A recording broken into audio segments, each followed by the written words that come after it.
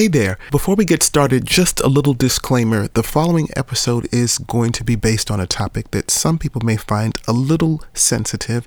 That is Black history, faith communities, non-belief, and the way those things all play on each other. With that said, we welcome you. But if you feel like you may want to put this off for another time when you're ready to go down that rabbit hole, let's go. Fake news, anti-CRT, don't say gay, forgive and forget. Today we're taking a moment to see how forgetfulness and short-term collective memories can distort, demean, and discriminate. We'll cover Frederick Douglass and Abraham Lincoln, 45, and even my former pastor. We're looking at remembrance and the subtle manipulative power of misinformation and forgetfulness, combined with religion that changes our perceptions, for better or for worse. This and more on Where We're Headed.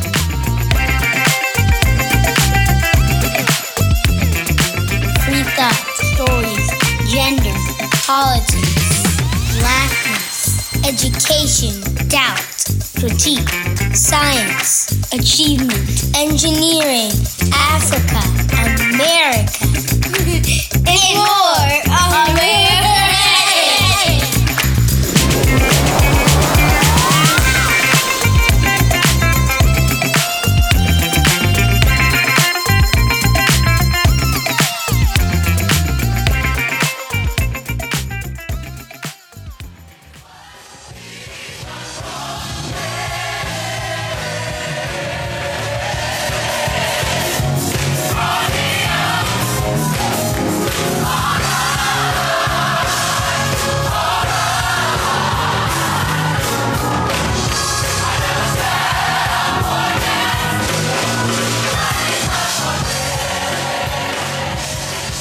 All right, story time. So a couple years back, I had a part-time job here in Washington, D.C. at a gym. I was a night manager, and it was a pretty cool job. There were some hairy moments, but I got a chance to meet some really cool people and make some friends. And in the fall of 2016, it was a pretty tense time, as you can imagine. And D.C. was really a ghost town, especially after Election Day in 2016. It was ominous. It rained for about 4 or 5 days. The streets were quiet. Nobody was really festive or anything. And that was really because of the recent election of the 45th President of the United States. So I'm in the gym one night and enter a middle-aged white man who was one of my regulars. And he came in and I was standing at the front desk and he noticed my face, and I was probably looking pretty despondent and trying to hide the worry and the pending doom of the Trump presidency, and probably not doing a great job of it. But I tried to make some small talk with him. And you know, like everybody who came in that day, people really wanted to comment. They wanted to express essentially their condolences and opine and commiserate on the election. He must have seen my face. I guess I wasn't doing a great job of concealing it, but he offered me a, "Don't worry, it's not going to be that bad." And I looked at him quizzically like, what? What kind of statement is that? So I just tried to smile it off. You know, I didn't want to get into a political discussion at my job with the patron, but I did think to myself, not going to be that bad. Not that bad? For whom? And how? After the violence of the MAGA rallies and black men and women being assaulted by people in the crowds, bragging about sexual assault of women, blanket stereotyping of immigrants as all rapists and drug users, and the anti-black, pro-Christian, anti-Islamic rhetoric of birtherism, and the company of outspoken neo-Nazis, Confederates, and Christian theocrats? What allows this guy to be so optimistic? Where is his memory, I wondered.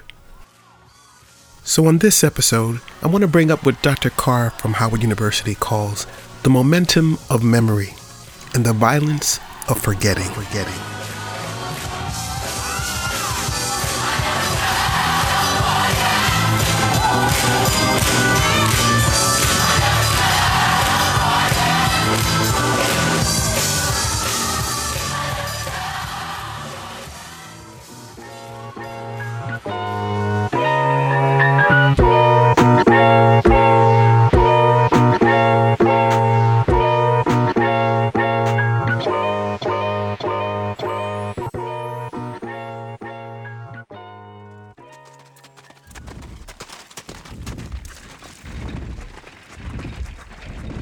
1862, August.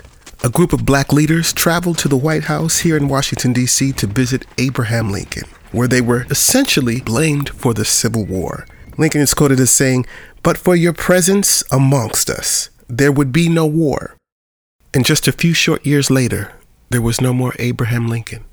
On April 14th, 1876, on the 11th anniversary of President Abraham Lincoln's assassination, Frederick Douglass, the free-thinking abolitionist, attended the unveiling of a ceremony for the Emancipation Memorial, now known as Lincoln Park in Northeast D.C. That day, a crowd of 25,000 people assembled, many of them African American, to hear Douglass speak, and he wasn't pleased with that monument. It was a statue that depicted Lincoln holding a copy of the Emancipation Proclamation while towering over a kneeling black man in broken chains. Incidentally, this statue was financed by donations from mostly formerly enslaved people. Truth compels me to admit, even here in the presence of the monument we have erected to his memory, Douglass said, Abraham Lincoln was not, in the fullest sense of the word, either our man or our model.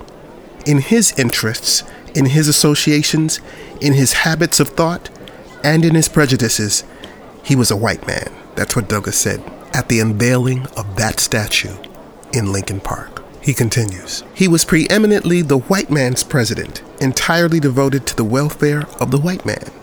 He was ready and willing at any time during the first years of his administration to deny, postpone, and sacrifice the rights of humanity in the colored people to promote the welfare of the white people of this country."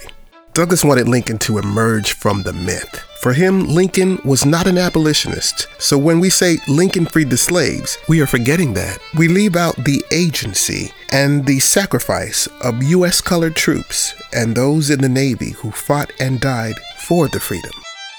I was reminded of Frederick Douglass's dissent about this statue during the summer of 2020, the summer of reckoning. After George Floyd, that was the language we were all using. Or so we thought, speaking it into existence. But a reckoning is not an action item on a wish list. By definition, a reckoning refers to the moment when we finally deal with an ugly situation. But it's more than just admitting that there's a problem. In 2020, Lincoln's statue was barricaded and covered with posters and surrounded by protesters and people shouting and perhaps trying to bring the statue down. It never came down, but other statues did fall. Aunt Jemima was retired. Books about race went on the bestseller list, and it was a year when corporations and campuses were forced to explain why their records on diversity were at odds with their aspirations. As I record this, the pandemic is winding down. Life has returned a little bit to its normal rhythms, and the epiphanies of 2020 and George Floyd have not lasted with the same enthusiasm as they once had. There is some residual momentum from the protests, for sure, but the dust has settled and many have forgotten the pledges of 2020 and the lessons we learned. It seems like we're starting to make, as a society, the same mistakes over again. So what have we learned? And what have we forgotten?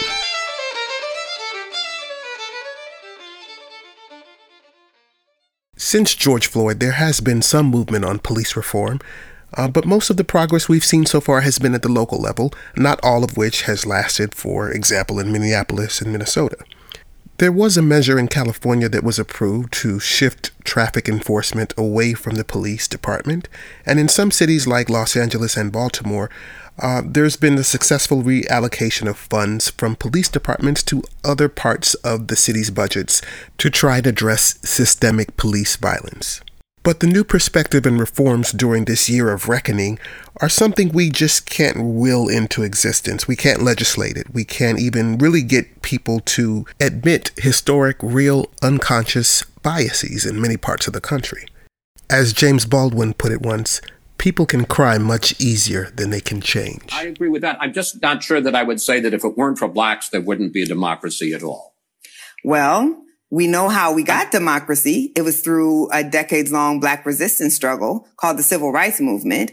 That is a black rights struggle. So you may not like the framing, but what I can tell you is The Double V for Victory campaign was Black people were fighting in an army. They were going overseas. They were dying to liberate other countries and then coming home and being lynched for wearing their uniform. They were coming home and they could not vote. They were coming home and they could see German prisoners of war going into restaurants and being served where they could not be served. I completely agree with all of that. Right, but you want to treat that as a marginal to the American story. But you can't call yourself the greatest democracy and the greatest democratizing force in the country while violently and brutally suppressing democracy at home. And that's what happened for millions of American citizens. Here's where I take some objection.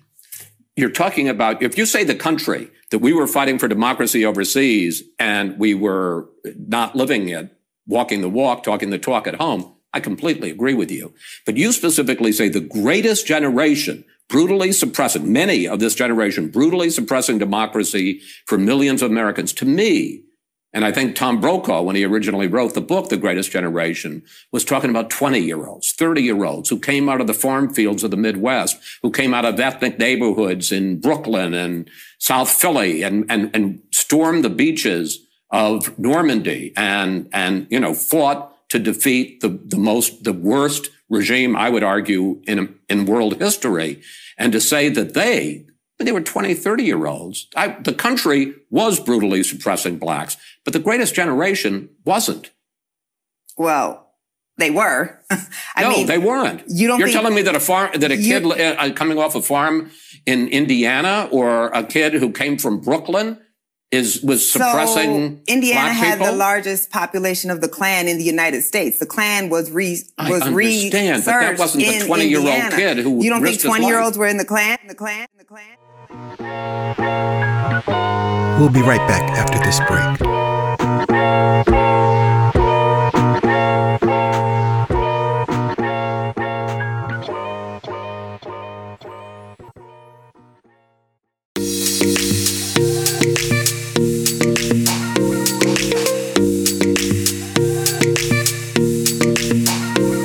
Guess what? We've got mail. Or should I say, Where We're Headed has got mail. In addition to the show website, which is at wwh.podbean.com, where you can find all relevant information from past episodes, links, resources, and so much more. We've got a new email address where you can reach out and you can send comments, you can send suggestions, and you can also send voice notes with your own personal touch. Send us your feedback, give us a compliment, or give us a suggestion. You can reach us at bndcpodcast@gmail.com. That's bndcpodcast@gmail.com. And once again, our show website is www.podbean.com. Okay, no lie. The Puritan one with Paula, ciao. This is fire. I'm telling you, y'all got me fired up. I can relate.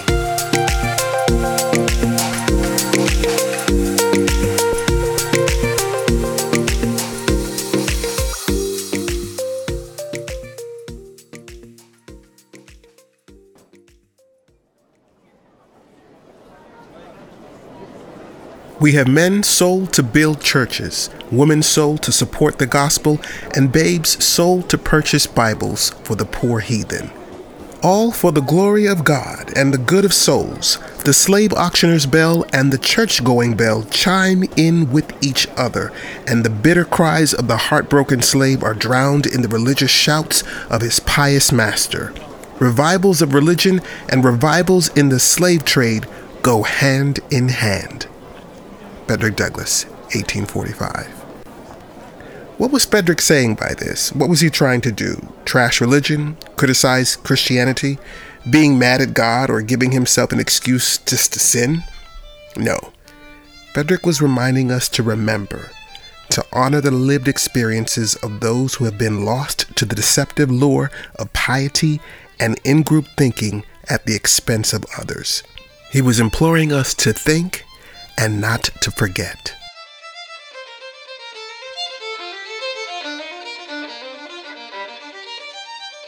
As a minister of music, I listened to a lot of sermons in my playing days, and I heard a lot of things like discernment, words like obedience and forgiveness and faithfulness. I didn't, however, hear a lot about how we as faithgoers should regard memories or accounts of the past in accurate and objective detail. The cultural meme of never shall forget was used only to recall our wretched selves prior to salvation, or how the Lord brought us a mighty long way from, say, the 60s or the courthouses and backcountry roads and churches to the sprawling opulence of big city buildings and megachurches. That's what I remember. I remember lengthy, heartfelt prayer circles where the pastor or the evangelist called out someone from the pews, an at-risk young woman from an obviously broken home, or a teenage boy, obviously to me, struggling with his homosexuality in a fiercely heteronormative, homophobic environment, or an elderly man preparing for a biopsy that could mean life or death.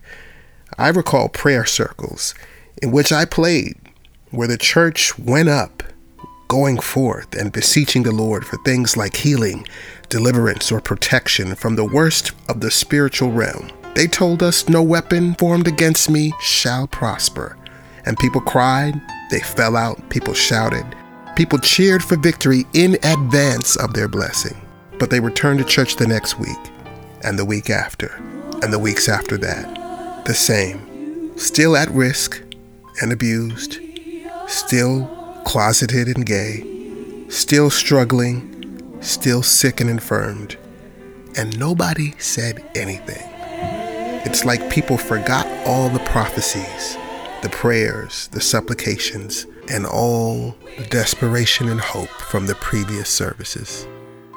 There were all kinds of wild spectacles from my vantage point at the organ. To be honest, it was a great place to people watch. But it was difficult whenever I daydreamed about the quality of people's lives once church was over. For example, I recall a young girl who I knew almost for sure was being abused and possibly touched by men in her home, and feeling powerless to say or to do anything. I remember a young man who, despite his concealment, eventually grew up to be gay, and despite the prayers of the mothers of the church, or the incendiary sermons from a Reverend Pratt scapegoating gay people and whipping up a panic about impending marriage equality legislation in New York. I remember one of my choir members who died in her 50s, wonderful lady, died from ALS in less than 2 years' time. On at least 2 occasions, I remember playing the funeral of an infant, and I remember the mother sitting alone on the front pew in front of the casket. She never spoke. What do we make of our memory of what God and gods have and have not done? Do we count the wins and ignore the misses? Do we honor and acknowledge them, or pretend they just don't exist?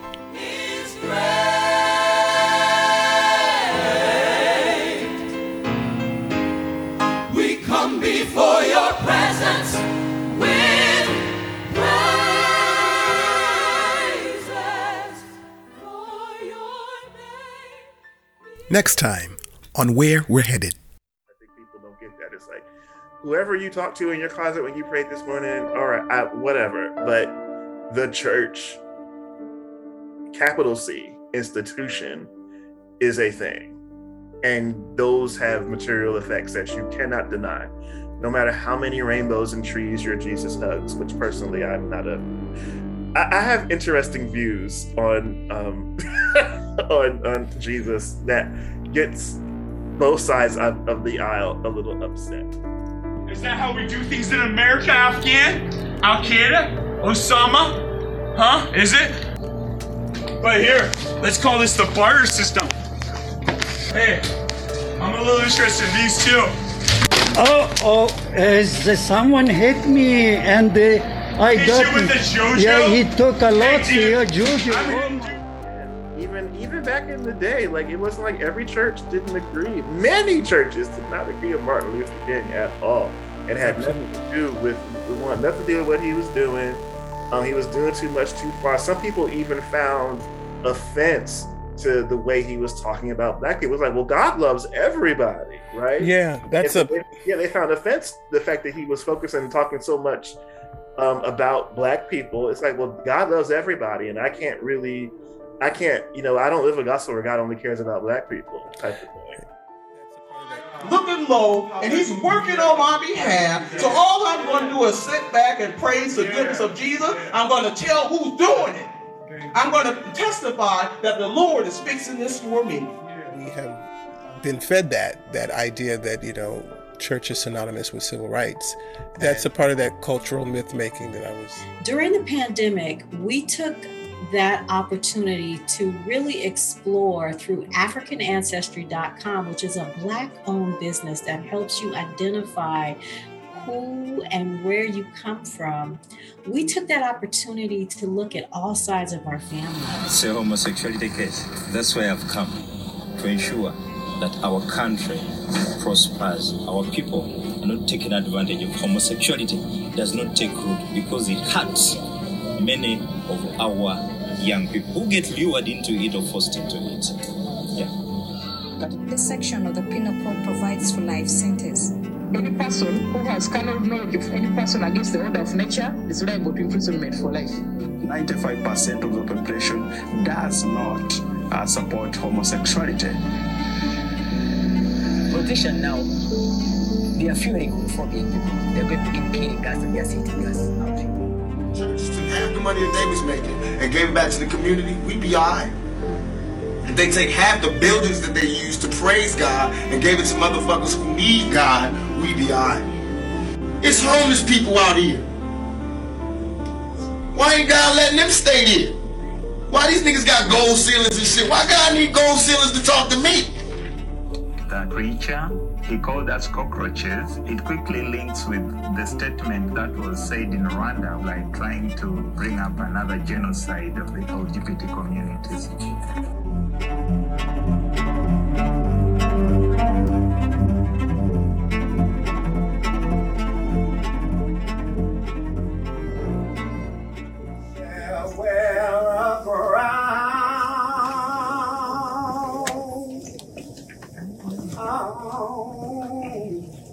I shall wear a crown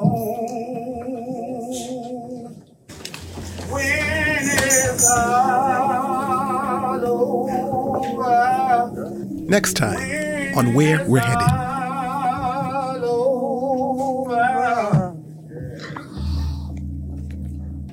I shall wear a crown.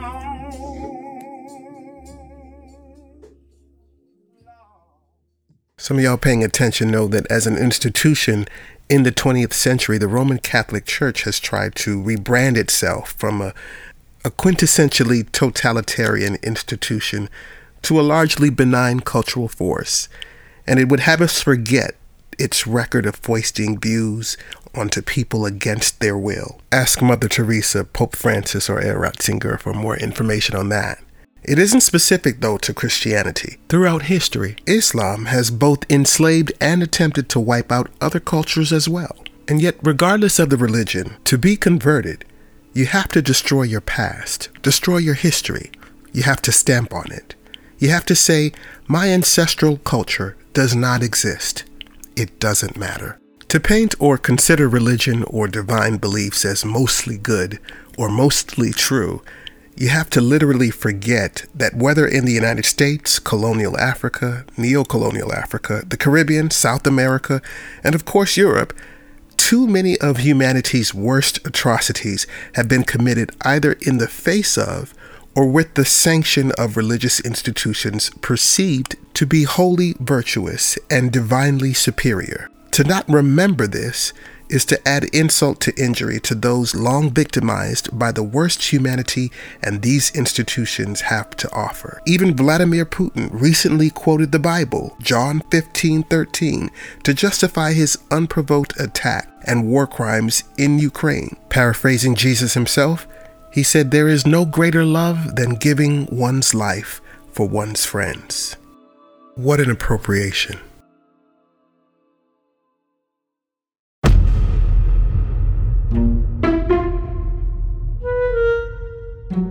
Did you know that in Salem, Massachusetts, during the witch trials of the 16th century, the families and relatives of the falsely imprisoned received reparations on their behalf? In 1702, the court declared that the witch trials, were unlawful, and in 1711, the colony passed a bill restoring the rights and good names of those accused and granted £600 restitution to their heirs. Or how about this one? 1964. In 1964, a white hotel manager named James Brock poured acid into a whites-only pool at the Monson Motor Lodge after black activists jumped in the water during a swim-in protest. Or how about this, the next time you take a visit to France and you're confronted with the reality of their immigration crisis and the way their immigrants are treated, as this brother is right here. Le carburant. Parce que la France n'a pas le cacao. Parce que la France n'a pas l'uranium. Vous allez plus reconnaître cette France-là. Parce que la France dépend de l'Afrique et on ne respecte pas les Africains. Voilà le message que je voulais faire passer ici. Respectez les Africains que vous voyez. Remember, France has enslaved, exploited, and pillaged Mali for decades. Though colonialism was supposed to have ended in the early 60s, the only thing that changed was the name. Now, it's called imperialism. And that's what this brother right here is trying to do. Trying to remind people on the train who look down and sneer and curse him. Reminding the public not to forget the other side of France's legacy worldwide. La France qui se lève tôt, elle est noire. Elle se couche tard, elle est noire. Là aujourd'hui, merci. Là aujourd'hui, le Mali, le président du Mali, il s'appelle Emmanuel Macron. On a divisé un pays, le Mali. Les Maliens dans leur propre pays ne peuvent plus aller même. I'm often asked, what is a black non-believer?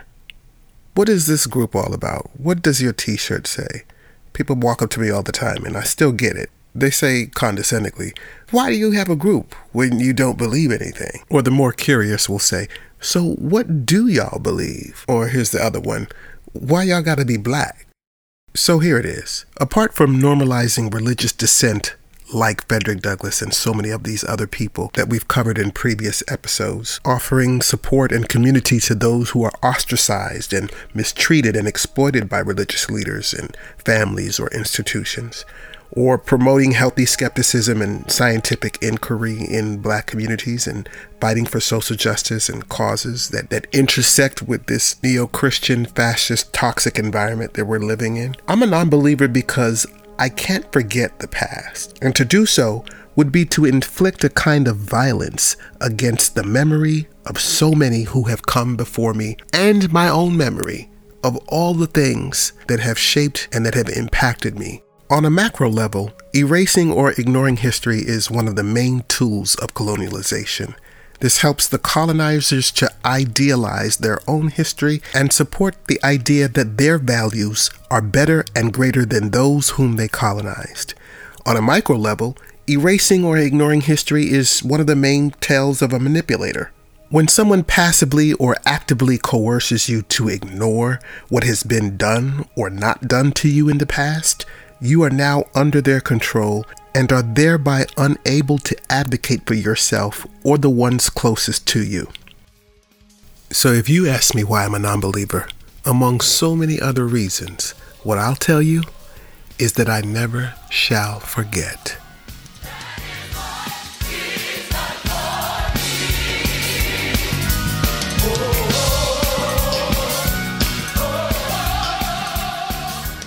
Well, guys, that was a very personal episode. It's a little bit of a journal of some of my own thoughts and writings, I guess, and I hope I didn't bore you all. Next week, though, we will continue the road of religious dissent and looking into our stories to remember the Black Georgians. So next week, stay tuned because we're going to have a very, very special guest, and he's going to take us through the history of Black achievement and dissent in the Georgian period of the British Empire. So stick around.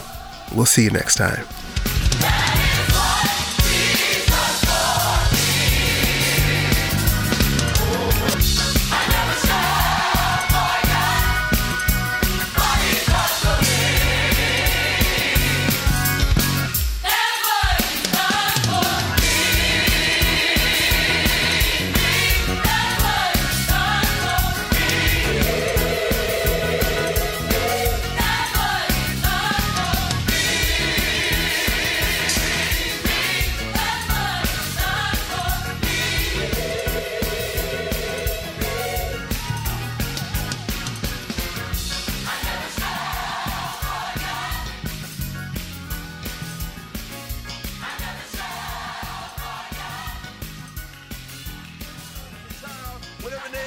it to be, whatever name you believe it to be in spirit or in science. Ashe. Ashe. We pour to the first human beings who came into existence on this planet, the first human beings who raised the first structures, who cooked the first meals, who taught the first children, who had the first children, the first Africans, the first people, who stood upright, who walked, who figured out how to stay on this planet, who figured out how to pass that knowledge on to their children and their children's children, the mothers and fathers of civilization. Ashe. Ashe. We pour the next libation to their grandchildren, their children's children, those who raised the great early civilizations of Kemet and Kush and Monomotapa, the great medieval civilizations of Ghana and Mali and Songhai and Kanem Bornu. We pour to those who the great civilizations of the Igbo people and the Hausa people and the Kikongo people and the Mambara people, the great Mande civilizations, the great Kikongo, the great civilizations of Southern Africa, the Bantu people, the great civilizations of Southeast Africa, the Dinka, the Shilluk, the Noor. We pour to those millions who raised the foundations from which the world would learn what it meant to be human in the world. Ashe. Ashe. We pour to their children who, upon the arrival on the shores of people they had never seen before, found themselves captured and marched overland, found themselves perishing by the millions before they were held on the holding cells and the open air pens on the coast of West, Central, Southern, and East Africa. We pour to the ancestors who did not know as they were stripped of all clothing and sent denuded into boats, packed like animals, and strewn their bones across the floor of the Atlantic and the Indian Ocean. We pour to them who in the last moment on Africa grabbed the sand and grabbed the dirt and put it in their mouths and understood that the only thing they might have to preserve their place in that continent was their memory of that place and their ability to pass it on to their children. We pour to them. Ashe. Ashe. We pour to those Africans and their children who finding themselves cast adrift in Santiago, Cuba, who found themselves cast adrift in Porto, Spain, Trinidad, and Port-au-Prince, Haiti, who found themselves cast adrift in New Orleans and Charleston and Mobile, who found themselves cast adrift in Salvador, Bahia, who found themselves cast adrift in Barbados and the archipelago that formed the wayward and the windward coast. We found them in these places learning Portuguese and Spanish and French, whose often first words was, "Oh my God, oh Madre de Dios," who found themselves praying to survive and pass on to their children the memories. We pour to those ancestors who are represented in the thousands buried in all the square miles of where we stand, and who sit here buried before us in 400 caskets forged of wood from West Africa with Adinkra symbols. Each one of them, each woman, man, and child, symbolic of millions. The children of those who could not be killed. We pour. Ashe. Ashe. We pour to their children who somehow survived the hells of enslavement and fought for emancipation in the Caribbean, the French, British, Dutch Caribbean, who fought for emancipation in South America, who fought for emancipation in Central America, who fought the struggles we refer to as the Civil War in the United States, who came out of that, marched out of enslavement through Reconstruction, and found themselves making great migrations, eventually ending up in places like New York. Their children's children, who making a way for themselves became our great-great-grandparents, our grandparents, our great-grandparents, our parents. Those who, when the first bones were discovered in this space, held their hands and said, "Stop, no more." We are here to speak for those who can no longer speak with their mouths. We pour for those ancestors, some of whom came to Howard University in 2004 and followed these caskets all the way back to New York. We pray to the great ancestors, the ones whose names we know and the ones whose names we don't. And at this moment, as we pour this libation, I would ask anyone who feels comfortable to say the name of someone in your bloodline who is no longer physically here, but who you know made it possible for you to be here. Go ahead, let's hear the names. Haywood Carr, Porter Griffin, Thomas Jr., Evelyn Glover. We pour to the names that we hold collectively. Ganga Zumba in Brazil, Toussaint Louverture, Jean-Jacques Dessalines, and Henri Christophe in Haiti. We pour to the great Avengers, Nanny of the Maroons of Jamaica. We pour to the great ancestors, Harriet Tubman, Sojourner Truth, Frederick Douglass. Say the names that you study Who are the names of the ancestors that you have come to hold in your heart and your mind as you hope that you can do what they did for us, for your children and children's children? Let's say some of those famous names. Malcolm X, Lou Hamer, John Henry Clark, John G. Jackson, Jacob Carruthers. And finally, two final libations. We pour to those who make it possible for us to do what we do. We pour to these rangers who stand guardian over this sacred space. We pour to these Africans and these folks who have come from Howard University, the staff, the faculty, the administrators who brought us here today to bear witness. This is not a libation, but an affirmation, because their hearts still beat, their tongues still speak, their minds still think, and their minds still wish the best for us. We pour for all of those people who surrounded us on this journey today and made it possible for us to be here. We pour this affirmation of thanks, Ashe. Ashe. And finally, we pour to your children's children's children who will one day stand on this space and speak your name.